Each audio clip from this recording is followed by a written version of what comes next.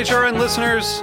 As we celebrate our 15th year, we are deepening our commitment to giving voice to the next generation of food systems storytellers, and we need your help. Our internship and fellowship programs help activate new possibilities for underrepresented and underestimated young people through experiential journalism, audio engineering, and production training. Through these unique programs, HRN helps food equity stewards build essential workforce readiness skills that expand their potential and foster economic mobility. Please consider supporting these critical programs. And with a minimum donation, you can be entered to win a dinner for two at an amazing restaurant in one of 8 cities and tickets to a concert at a great venue in one of those cities. We have incredible partners across the country who have donated, as they also share our passion for helping to educate the next generation of food systems storytellers. Check out heritageradionetwork.org/15 to donate and enter to win today. That's heritageradionetwork.org/15 to donate and enter to win today. And make sure you donate before March 31st. Thank you.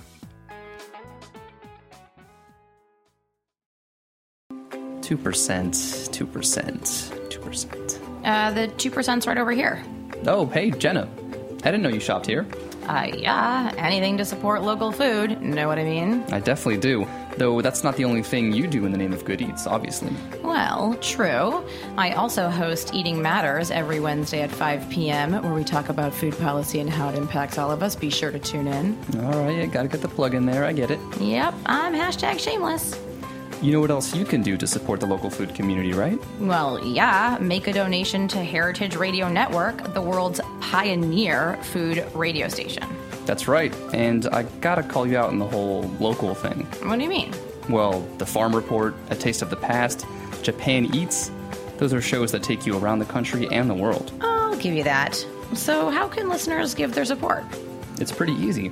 Just go to heritageradionetwork.org and click on the big red heart in the top right corner. It's pretty easy from there. Thanks. Today's program is brought to you by Korin, supplier of Japanese chef knives and restaurant supplies. For more information, visit korin.com.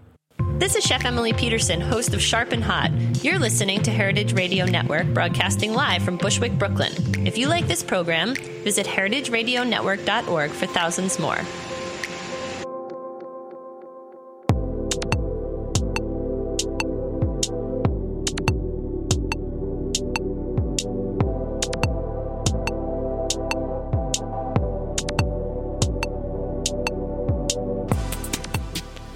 Hello, welcome to Japan Eats. I'm your host Akiko Katayama, a food writer and a director of the New York Japanese Culinary Academy, which promotes a deeper understanding of Japanese cuisine in America. We are broadcasting live from our studio at Roberta's in Bushwick, Brooklyn. This show is all about Japanese food and food culture. We see sushi at every deli and supermarket, but what is beyond sushi? We hear dashi ramen izakaya, but what exactly are they? Japanese food is still a mystery for many people, and I will try to demystify it in this program with my cool guests. And my guest today is Shingo Gokan, who is the director at Angel's Share, a legendary Japanese-style cocktail bar in East Village, and the founder of Speak Low, an award-winning cocktail bar in Shanghai. Also, Shingo was recognized as the best bartender of the world in 2012. We'll talk about how Shingo reached that remarkable status and why Japanese whiskey is so popular now, and fascinating Speakeasy by Shingo in Shanghai, and much more. So, hello Shingo, welcome to Japan Eats. Hello, my name is Shingo Gokan. Okay, so first of all, how did you get into bartending? Well, that was a long time ago, when I was 18. In Japan, I was looking for a part-time job, and I wanted to make something. I wanted to do something like chef or pastry chef or bartender, and then I found the job of bartender. Okay, so but pastry chef was an interesting idea, but okay, so then you started working as a bartender in Tokyo or? Yes. Okay. Well, it's right next to Tokyo. It's called Kawasaki. It's in my hometown. Right. So what kind of place was it? It was high volume, kind of like a izakaya slash dining bar. More than 150 seats. We were making cocktail like more than 300-400 a day. Oh wow, great! And then you were making a classic cocktails. Yeah, at a time the bar cocktail scene was totally different. not many people making craft drink a day. So we just making okay creative drink and classic drinks. Okay. And then how long did you work there? I was there for a couple of years, and I moved to small bar called Potluck, also in my hometown, Kawasaki. It was much more smaller bar, and we more focused on using fresh fruit, Japanese fresh fruit ingredients, and a lot of infusion stuff. So it was new back in 2002-3. Okay, so it's kind of a step up and maybe getting ready for coming to New York. Yeah, probably. Right, but why, how, and, well, when and why you came to New York? Well, one of our customer, he had a business in New York, and he told me, somehow he said, if you go to New York, you're probably going to success. Okay. And I say, okay, I will try. Wow, is that simple? Yeah. Right, so I'm sure you wanted to come to New York anyways. Yeah, but I didn't have any skill. I mean, I just have a skill of basic Japanese bartending, and I didn't speak any English at the time. So I started learning about tea technique, which is called sado, like Japanese tea ceremony, and also sherry, Spanish fortified wine technique and knowledge. So that's why I went to Spain to learn sherry. Interesting. So before coming to New York. Right, but I understand the tea ceremony elements because you can be a little unique. But why sherry? Well, I mean, also at the time, not many people know about sherry. Not many bartender using sherry for the cocktail, and even sommelier doesn't really know how to use sherry as well. So it was like a kind of a in between item between bartender item and sommelier item. So, and then I went to some small sherry bar in Japan. I impressed because I didn't know any of the bottle out of back bar. So, and using Venecia technique. Have you ever heard about it? Using like long stick to pour over sherry, like from high ceiling height. Yeah, exactly. Right. So, and then I kind of impressed all the history, taste and technique, and then kind of into it. Sherry. I'm curious. What does it do? The really like you raise your arm and then pour sherry into a small glass, right? Yep. Right. Is it kind of a more oxidized? Yes. Yeah. You get a lot of aeration to your sherry, and yeah, it's pretty much, and it looks super cool. Right, so cool. Okay, okay, and then you came to New York. I heard it was 2006. It was 10 years ago, right? So, where did you work? And because you didn't speak English, you said at all. Yeah, I started working at a place called Lan, which already shut down, unfortunately. Was in East Village. Yeah, it was in East Village. They focus on meat, so they have a good steak, shabu-shabu, sukiyaki, this kind of stuff, and sushi. So like 10 years ago, it's kind of different restaurant scene as well, right? So they had a bar in the restaurant, so I was in charge of bar section without any English. I have to say I like the food because now the chef Akiyama is at Sakamai in the Lower East Side, right? Yeah. So I'm so a big fan of his food. Yeah, the first time when I was there, it was really surprised. Oh, this is Japanese food, but New York style. It was very surprised for me. Yeah. Okay, and then but eventually you started working at Angel's Share. Yes, actually, as soon as I came here, I applied Angel Share, but again, I didn't speak any English, and I didn't have any experience in New York bartender, so I kind of, they kind of reject me, and then my friend, he's also chef, Fumio Yonezawa. He's now executive chef of Janjo's Tokyo, so he used to work for Lan, so he introduced me to Lan. Wow. Yeah. What a history. Lan is a great place. Yeah. Right, many graduates. Okay, so then, so just joined Angel Share. But let's talk about Angel Shares because I think it's such a legendary bar, iconic bar for those who are interested in Japanese style cocktails. So, what is Angel Share? Yes, as you said, it's been quite old, 22 years old bar. It's a concept behind is our owner, Tony Yoshida, got inspiration from a Yokohama bar, which is the birthplace of Japanese bar scene. So he took the idea from Yokohama bar. So I think it was very new back in 1994, speakeasy style. He built a restaurant called Yokocho, yakitori place and yakiniku place, and a bar in the same area. Right. So it's in East Village. It's at the village Yokocho. Yes. Right, in Stuyvesant Street. Yes. Right. Okay. So it's a part of the Japanese kind of shop restaurant complex. Yeah, exactly. Right. So it's if you go there, you go upstairs. Yes. Right, and it's kind of a hidden speakeasy. So still, the spirit is there. Yes. Right. Okay. And I was looking at the background of the Angel Share, and it was rated as the second best bar in America by GQ magazine in 2010, which is, after those 8 years, it's amazing they maintain that kind of reputation. And celebrities, Beyonce, Jay-Z, Cameron Diaz, Nora Jones, Natalie Portman, Bill Murray, who you name it. So it's kind of like a celebrity place too. Well, yes. Right. Okay. So what was the biggest challenge in working at Angel's Share? Again, they didn't have any experience in US because the training is very different.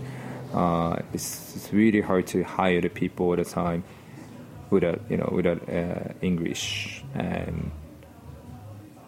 and the product was different, the equipment was different, and the customer's preference was different. So everything was very new for me. So I don't know what was easiest part. Everything was super hard at the time. Right. But it's just a good point because I think people say, especially bartenders from both countries, they say Japanese and American style cocktails are very different. So you said, of course, the spirits you use may be different, but style-wise, are they very different?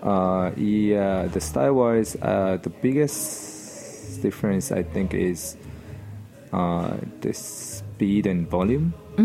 Because here in New York, here in the US, so many people order cocktail and drink very quick. But in Japan, not many people order cocktail. And each place is pretty small, so bartender can take more time to make drink. So I think that's the biggest difference. That's why the drink itself is pretty different as well. So the quicker, easier to make here than in Tokyo? I won't say easier, but it's much more quicker, and operation is different, and kind of method is different, and equipment is different. So to facilitate the speed of making, yes, perhaps. Wow. Okay. By the way, that the Japanese bars tend to be, like you said, smaller and quieter. Yeah, it is. Yeah. Right, like a hush-hush kind of. Right. Okay, so in 2012, you won a major prize in the global cocktail community, and you were the winner of the 2012 Bacardi Global Legacy Cocktail Competition. It was organized by the spirit maker Bacardi, of course, and it was celebrating its 150th anniversary, so it was a big deal. Yes, it was a big deal. Yeah, that was one of the biggest cocktail competition in the world, and yes. Now, how many bartenders competed for the prize? I think it was 10,000 people. Oh my god! Yeah. Wow. So it's global. So it started in the U.S., New York, U.S., and then eventually. Yeah, exactly. Right, and it gathered in I think it's Miami. It was in Puerto Rico. Oh, Puerto Rico. Yeah. Okay. Wow. So, so why do you think you became the number one bartender? Well, I was lucky, very lucky, and yeah, And then I've been practicing for a long time. I've been doing for already 10 years at a time. So probably the technical wise, I think it's just the experience. But eventually, I was super lucky. Yeah. Okay. But it's like, I know you've been lucky, but the other, like I heard that there are 8 finalists. Everybody was lucky to get to the point.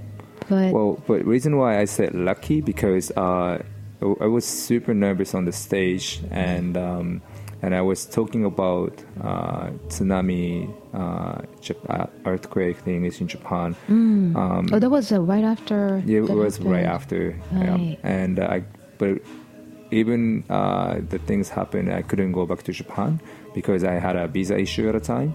So I was talking about this kind of thing on the stage, and I always start crying. And then I couldn't really talk about the cocktail. I kind of lost my time because usually you have to make the drink, prepare the drink, making the drink, presenting drink, and serve the drink and clean up in 10 minutes. But I used 5 minutes to, talk about this thing and then crying. And when I started serving the drink, it was already, time is almost over. But rest of the finalists from UK, Germany, Netherlands guys jumping on the stage and clean up for me. Oh, wow. So, yeah, it was super emotional stage and competition, and everyone is crying and screaming, hey, hurry up, hurry up. Right. It was, the best moment I've ever had. Right. So the other 7 finalists, they could have won without, if they didn't help you. Oh, yeah. Wow. Yeah, that's why I say, I was super lucky. Yeah. But I noticed the cocktail culture, like the community, is very supportive mutually. I'm always fascinated by bartenders. They're really, I feel sometimes jealous. They're so close to each other. Yes, it is. Yeah, that is, yeah, I would say it's the best industry. Right. Yeah, there's a camaraderie. It's like among everybody. Yeah, it's very warm. Yeah. Right. Okay. Do you think it's even more stronger in America in terms of the closeness? Well, I don't know. I think Europe is pretty strong as well. Okay. Yeah. Japan, I'm not sure. I don't think it's strong as US and Europe yet. Okay, because I think cocktail culture is a bit more formal. Yes, it is. And they have a lot of different type of association. So they have more community in the association. So I think this is why. Right. Okay. So that's great, the American culture. And I think, the Tales of Cocktail, which happened just last week. Yes, right? It was. So that's the national, I think, international cocktail bartenders, the whole gathering annually in New Orleans. Yeah. So that's kind of strengthening that culture. Yes, yeah, that's for sure. That's the biggest cocktail bar show festival in the world. It was like more than 10 years. Wow. They've been doing. Yes. Okay. So anyway, so the now I have so many questions today for you. So of course the winning cocktail, that's Speak Low. I heard that the inspiration came from your grandmother's tea ceremony. So what is the cocktail? It was Bacardi cocktail competition, so you have to use Bacardi Superior at a time. So using that as a base, and also using dark rum, different type of Bacardi, and sherry, which is also my background, my specialty, and tea, which is also I learned before I come to New York. So I use Bacardi and 2 of my signature ingredients, and pretty much that's it. So super simple drink. And I wanted to make totally different drink because like daiquiri, pina colada, Cuba Libre, this kind of legacy drink is always there. So I wanted to make something totally different from these classic drinks. Right. Yeah, it's interesting. I'm curious. I wish I could taste it because the bitterness of matcha and some like umami element and the cherries. Yeah. Right, distinctive, like some acidic flavor. Right. Okay. And Speak Low, why do you call it Speak Low? A few reasons. When I name the drink, I sometimes take the jazz title. So Speak Low is one of my favorite songs. And also, when you have a tea ceremony, nobody speak loud. So more speak low, speak quiet. Right. And yeah, so That's why. nice. Right. Okay. Great. So, and then after the competition, do you think your life has changed?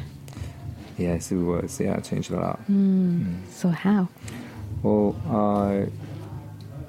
first of all, I get more chance to travel around the world to do guest bartending events, seminars, party, consulting job, open a business in other country. So yes, that's the biggest change. I think. Right. So it's with Bacardi and with that because you are recognized as #1 bartender in the world. Well, right after the winning, yes, I was traveling with Bacardi a lot, but now I'm doing with different brands sometimes, but mainly Bacardi, but doing sometimes with different brands, doing with chefs, myself, doing different stuff these Right. days. That's exciting. Yeah. Before the show, you showed me how you've been traveling, and it's amazing. You are spinning all around the world. So, congratulations. Thank you. Right. So as the top bartender of the world, what is special about being a bartender? Well, again, these days the bar scene is getting bigger and bigger. So it's not just about making drink these days. It's more about like entertainment and creating a new product. Speaker as a seminarist. Build a great bar, creating the new good drink, good menu. Like there's so many category of the good bartenders. So I think it's kind of like a more artist / businessman / bartender. So it's kind of changing bigger these days. Right. Interesting. And also, of course, you get to see a lot of people and many places in the world. Yes, Right. that's how I get inspiration too. Okay. And what is your philosophy in making great cocktails? In other words, what is the key to become a great bartender, in your opinion? I guess sometimes people ask me, do you change the balance in each countries? And I say no, because for example, if I go to Bangkok, people say, do you make it a little bit sweeter? I say no, because I've never grew up in Bangkok, so I don't know what they taste. So, for example, in Tokyo, they don't drink sweet, but I don't make drier for them. So whatever I make the drink, I believe myself to make the balance. So I don't really adjust each countries. You know what I mean? Yeah. So I would say make properly and believe yourself. Yeah. Right. So, in other words, you may educating global palate by having a standard in a way. Yes. Yeah. Okay.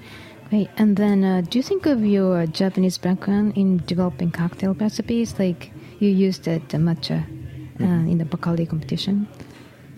Yes. Yeah. Probably.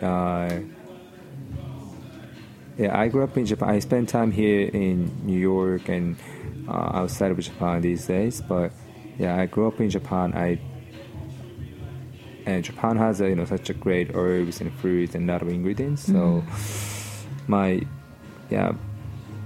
the base of my bartending career technique style is definitely Japanese.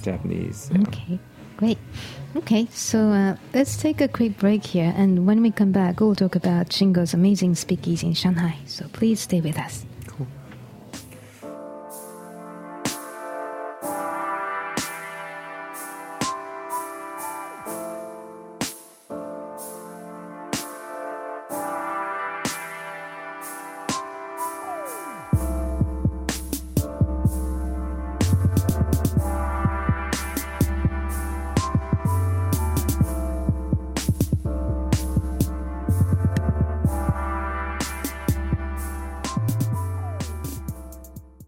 Today's program is brought to you by Korin, supplier of Japanese chef knives and restaurant supplies. Korin is proud of their Japanese culture and traditions, but they want you to know that their products are not just for Japanese restaurants. Their knives and tableware bring out the best qualities of food from every culture and fit into every restaurant, from French to Pan-Asian to American, and that is why they're located in New York City, where people from every country in the world come to eat. Korin's unique store in Lower Manhattan is home to perhaps the most extensive collection of Japanese chef knives in the world, including Japan, plus the rarest natural sharpening stones and exquisitely designed tableware. They also host special events such as knife sharpening demonstrations and parties with New York's most famous chefs and restaurateurs. Korin is dedicated to this ideal, bringing the implicit and elegance of Japanese culture to your table, be it in your home or in the finest restaurant. For more information, visit Korin.com. Welcome back. You're listening to Japan Eats, broadcasting live from our studio at Bushwick, Brooklyn. I'm your host, Akiko Katayama, and my guest today is Shingo Gokan, who is the director of Angel's Share, a legendary Japanese-style cocktail bar in East Village, and the founder of Speak Low, an award-winning cocktail bar in Shanghai. Also, Shingo was recognized as the world's best bartender in 2012. So now, 4 years after you passed since your Bacardi competition, and you have a wonderful bar in Shanghai called Speak Low. Of course, Speak Low, of the title of the cocktail, right? You won. So we'll talk about the details in a moment, but why in Shanghai? Yes, I know it's weird. A lot of people ask me why in Shanghai. The reason why I have a business partner, she's Shanghainese, and also, second of all, it's close to my hometown, which is Tokyo. It's only 2 hours flight. And the cocktail scene was just developing 2 years ago when we opened the bar. So the bar scene is bigger and bigger, and as you know, economy was very good. I mean, it's still good, and a very international city. And when I was there first time, I kind of feel that the first time when I come to New York, it's like a lot of energy and very international. Wow. Yeah. Okay. So what is the concept of Speak Low? So the main concept of Speak Low is what if Prohibition era was happening in Shanghai 1920s. So it's like a 1920s of like old Shanghai mixed with American Prohibition era. So the first floor, there's a 4-level building, small building. The first floor is bar 2 shop. We're selling bar equipment, small bar, and when you slide the door of a cocktail bookshelf, you see the tunnel. Oh, wow. And go upstairs, there's casual bar and another hidden bar on 3rd floor, another hidden bar on 4th floor. So it's like a 3 times speakeasy. Right. Wow. Bar. So is it in the middle of Shanghai? Like, I've never been there, but... Yes, it is kind of middle. I would say West Village of New York. Right. It is little bit, it is center. A lot of the young people and great bar and cafe, restaurant. So it's relaxed but slightly high-end. Yeah, exactly. Right. Okay. So it opened in June 2012? 2014? June 2014. Okay, so it's still very new.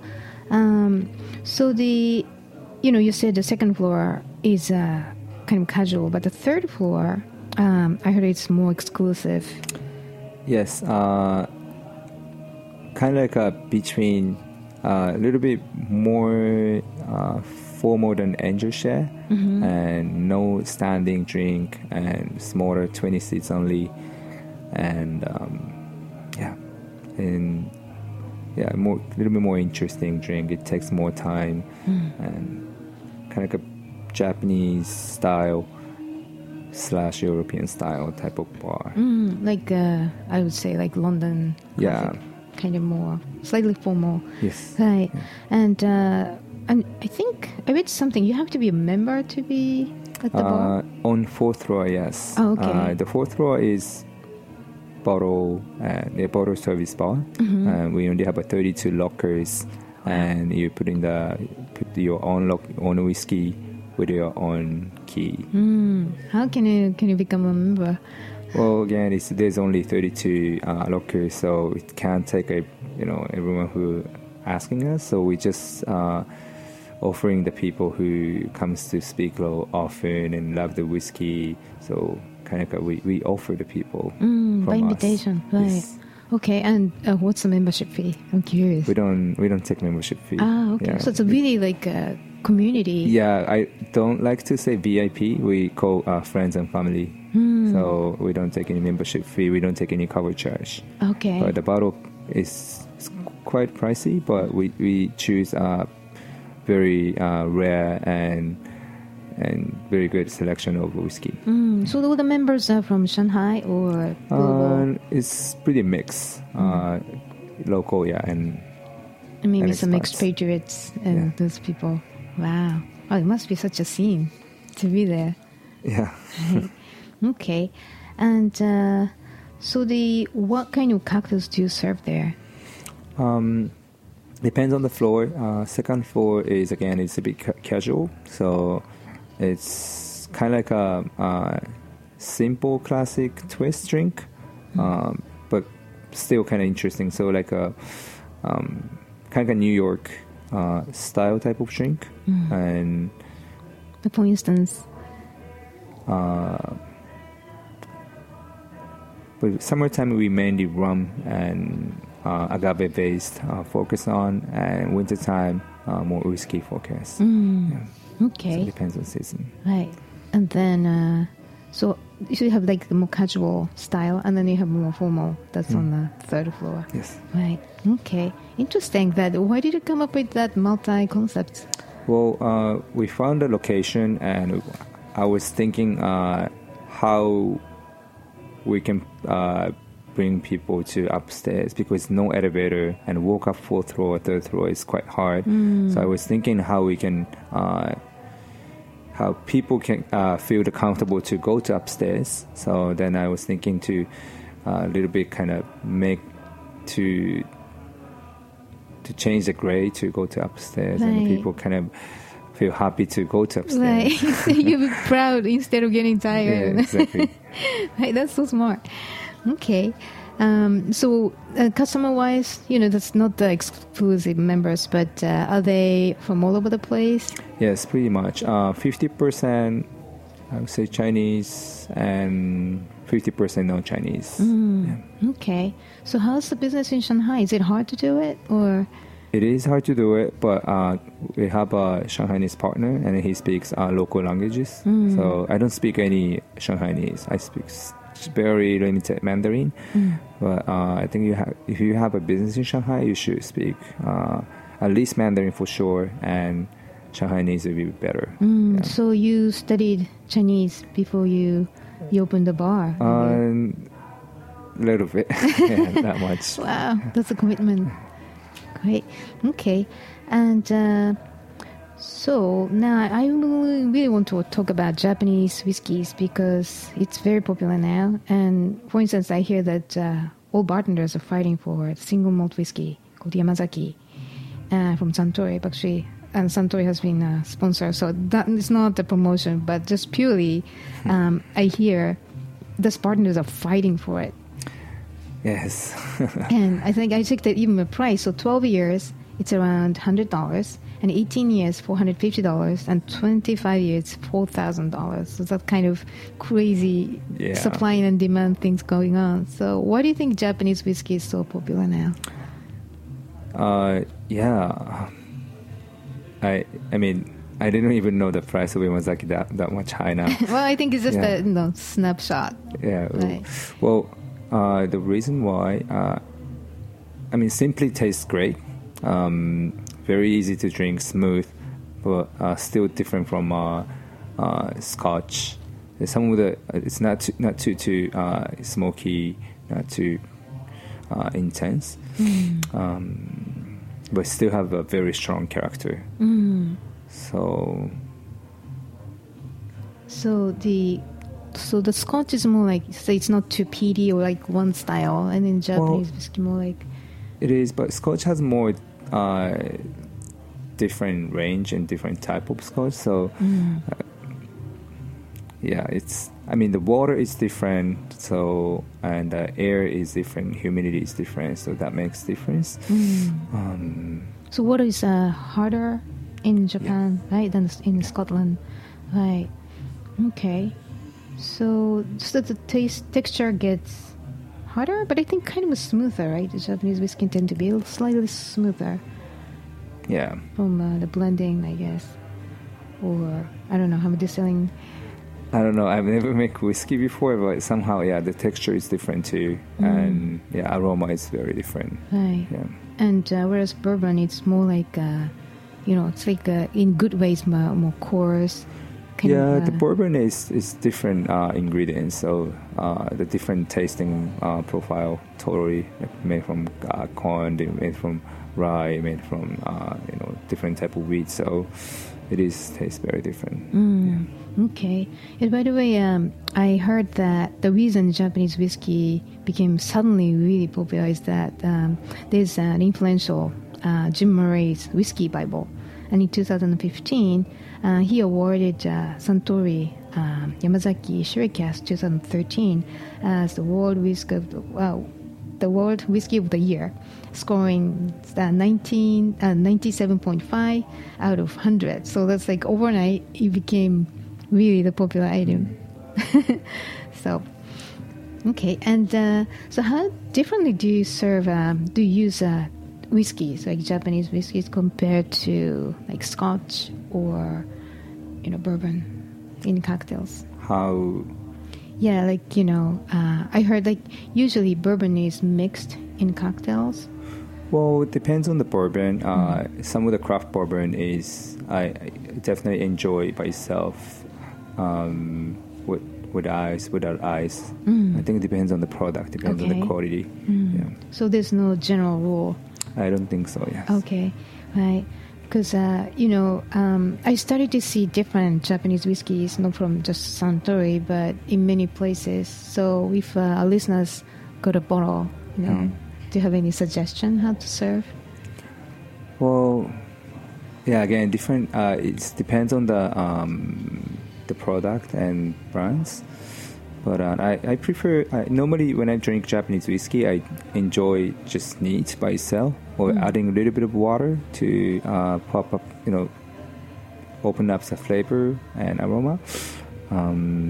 I normally enjoy room temperature and straight and touch of water and paired with some nice like sweets or like cured meats or something. Okay. Yeah.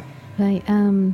The other day, I was speaking with the Brandy Libraries, the Flavian, the owner, and he said it's better to taste neat or just a touch of water slowly, because Japanese whiskeys tend to open up slowly, and it's never drink as a shot because you completely waste the experience. So yeah, I agree with that. Yeah, I don't do shot. Right, and he also said that because of different kind of layered blending, so you have to wait until each layer comes out. That's true. And then it'll felt. So yeah. Anyways, so are there any other Japanese whiskeys that the labels that our listeners should know about? I really like Ichiro's malt. There's few products importing to New York. It is very small brand. It's only a couple hours drive from Tokyo, located in Saitama. It's only around 10 people is running the distillery. Wow. Still globally, they're super popular. I think the reason why they grown their own barley, they make their own barrel, and all the process is very, very detailed. And I've been there before. It was fantastic distillery. Wow. Beautiful. It's like very artisanal, handmade. Right. So it's Ichiro's malt. It's like a baseball player, Ichiro's yeah, malt. Same name but different guys. Okay. That'll be awesome. Okay. Any other brands that listeners can maybe find at the store? The Ichiro's modes? Yeah. Oh, something else. Something else. Nikka is the other biggest, one of the other biggest Japanese whiskey brands. Nikka whiskey. Right. Okay. So I think they have Miyagi-kyo or the Taketsuru. I don't know. Miyagi-kyo, Taketsuru, Yoichi. Okay. Yes. So these are the new ones. Yes, Right. from Nikka distillery. Okay. So, but the Ichiro's malt, that's more artisanal friendly. Yeah, I would say. Okay. Great. And then, of course, they are all single malt. Not all, but yes, most of them. Yes. Okay. Right. And where I think I checked where you can find it. I found quite a few at Chelsea Wine Vault, Astor Wine and Spirits, Landmark, Sherry Lehman Wine and Spirits, Morel, Ambassador Wine and Spirits, all those great big liquor stores. So, anyways, so do you see any trend in the cocktail world right now? Like, it's one time I think there is gin. And then what's happening right now? Well, spirits-wise, I think still mezcal is very popular. And American craft whiskey, rye, bourbon is also popular as well. And I think in Europe, Calvados is getting popular, I would say. Interesting. Like apple brandy from Normandy, it is getting popular. And Japanese whiskey is always being popular these days. In terms of style, I think so many new styles coming up the last few years, like full of garnish and molecular different type of technique and all that.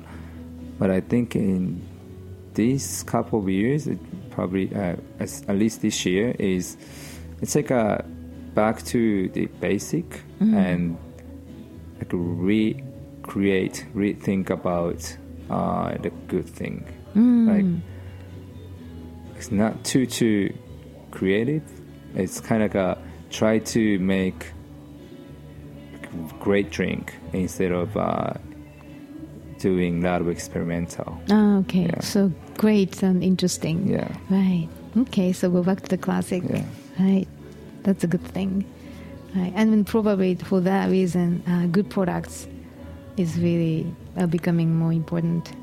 Well, yeah, good product, of course, and detail. Yeah, like how you make the juice, and like that lot of small detail. What kind of ice you use, what kind of glassware you use, and using like basic technique, but more like detail. Sounds like a tea ceremony. Yes. Okay.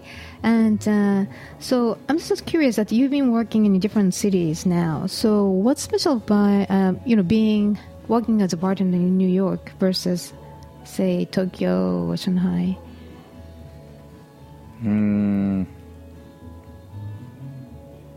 I think New York, it's very important to make drink quickly because everyone doesn't have really time. So New York minute. Right. yeah, so the speed is very, very important here. And also there's so many of interesting ingredients, herbs, fruits is around.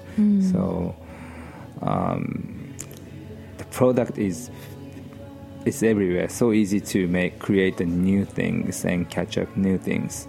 But in Shanghai, the product is very limited. Not many different type of brands, not many type of fruits and herbs.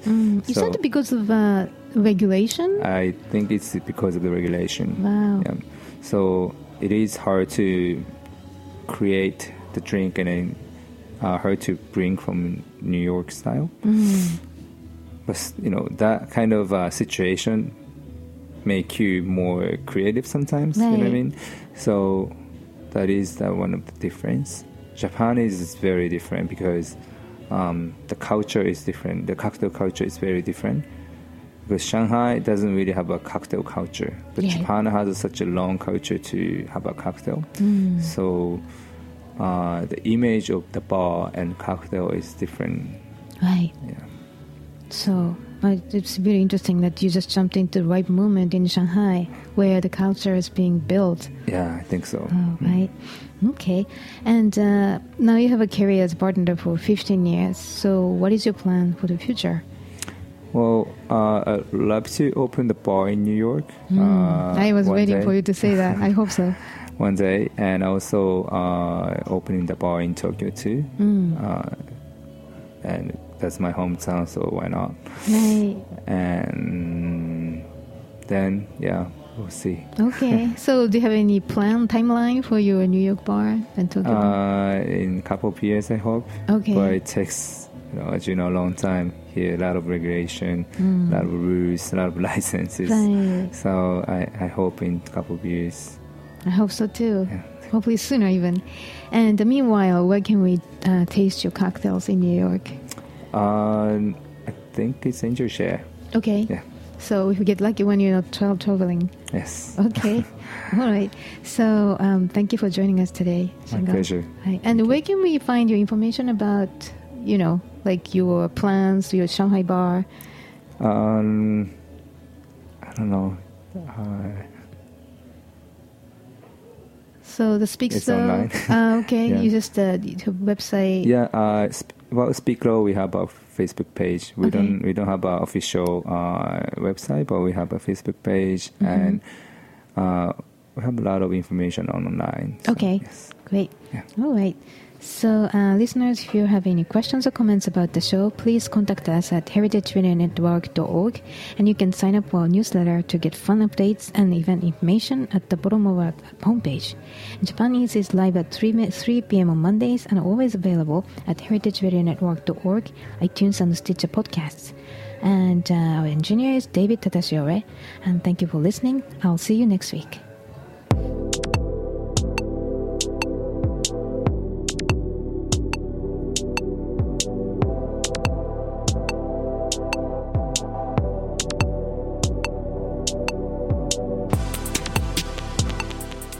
Thanks for listening to this program on heritageradionetwork.org. You can find all of our archived programs on our website or as podcasts in the iTunes Store by searching Heritage Radio Network. You can like us on Facebook and follow us on Twitter at @heritage_radio. You can email us questions at any time at info@heritageradionetwork.org. Heritage Radio Network is a non-profit organization. To donate and become a member, visit our website today. Thanks for listening.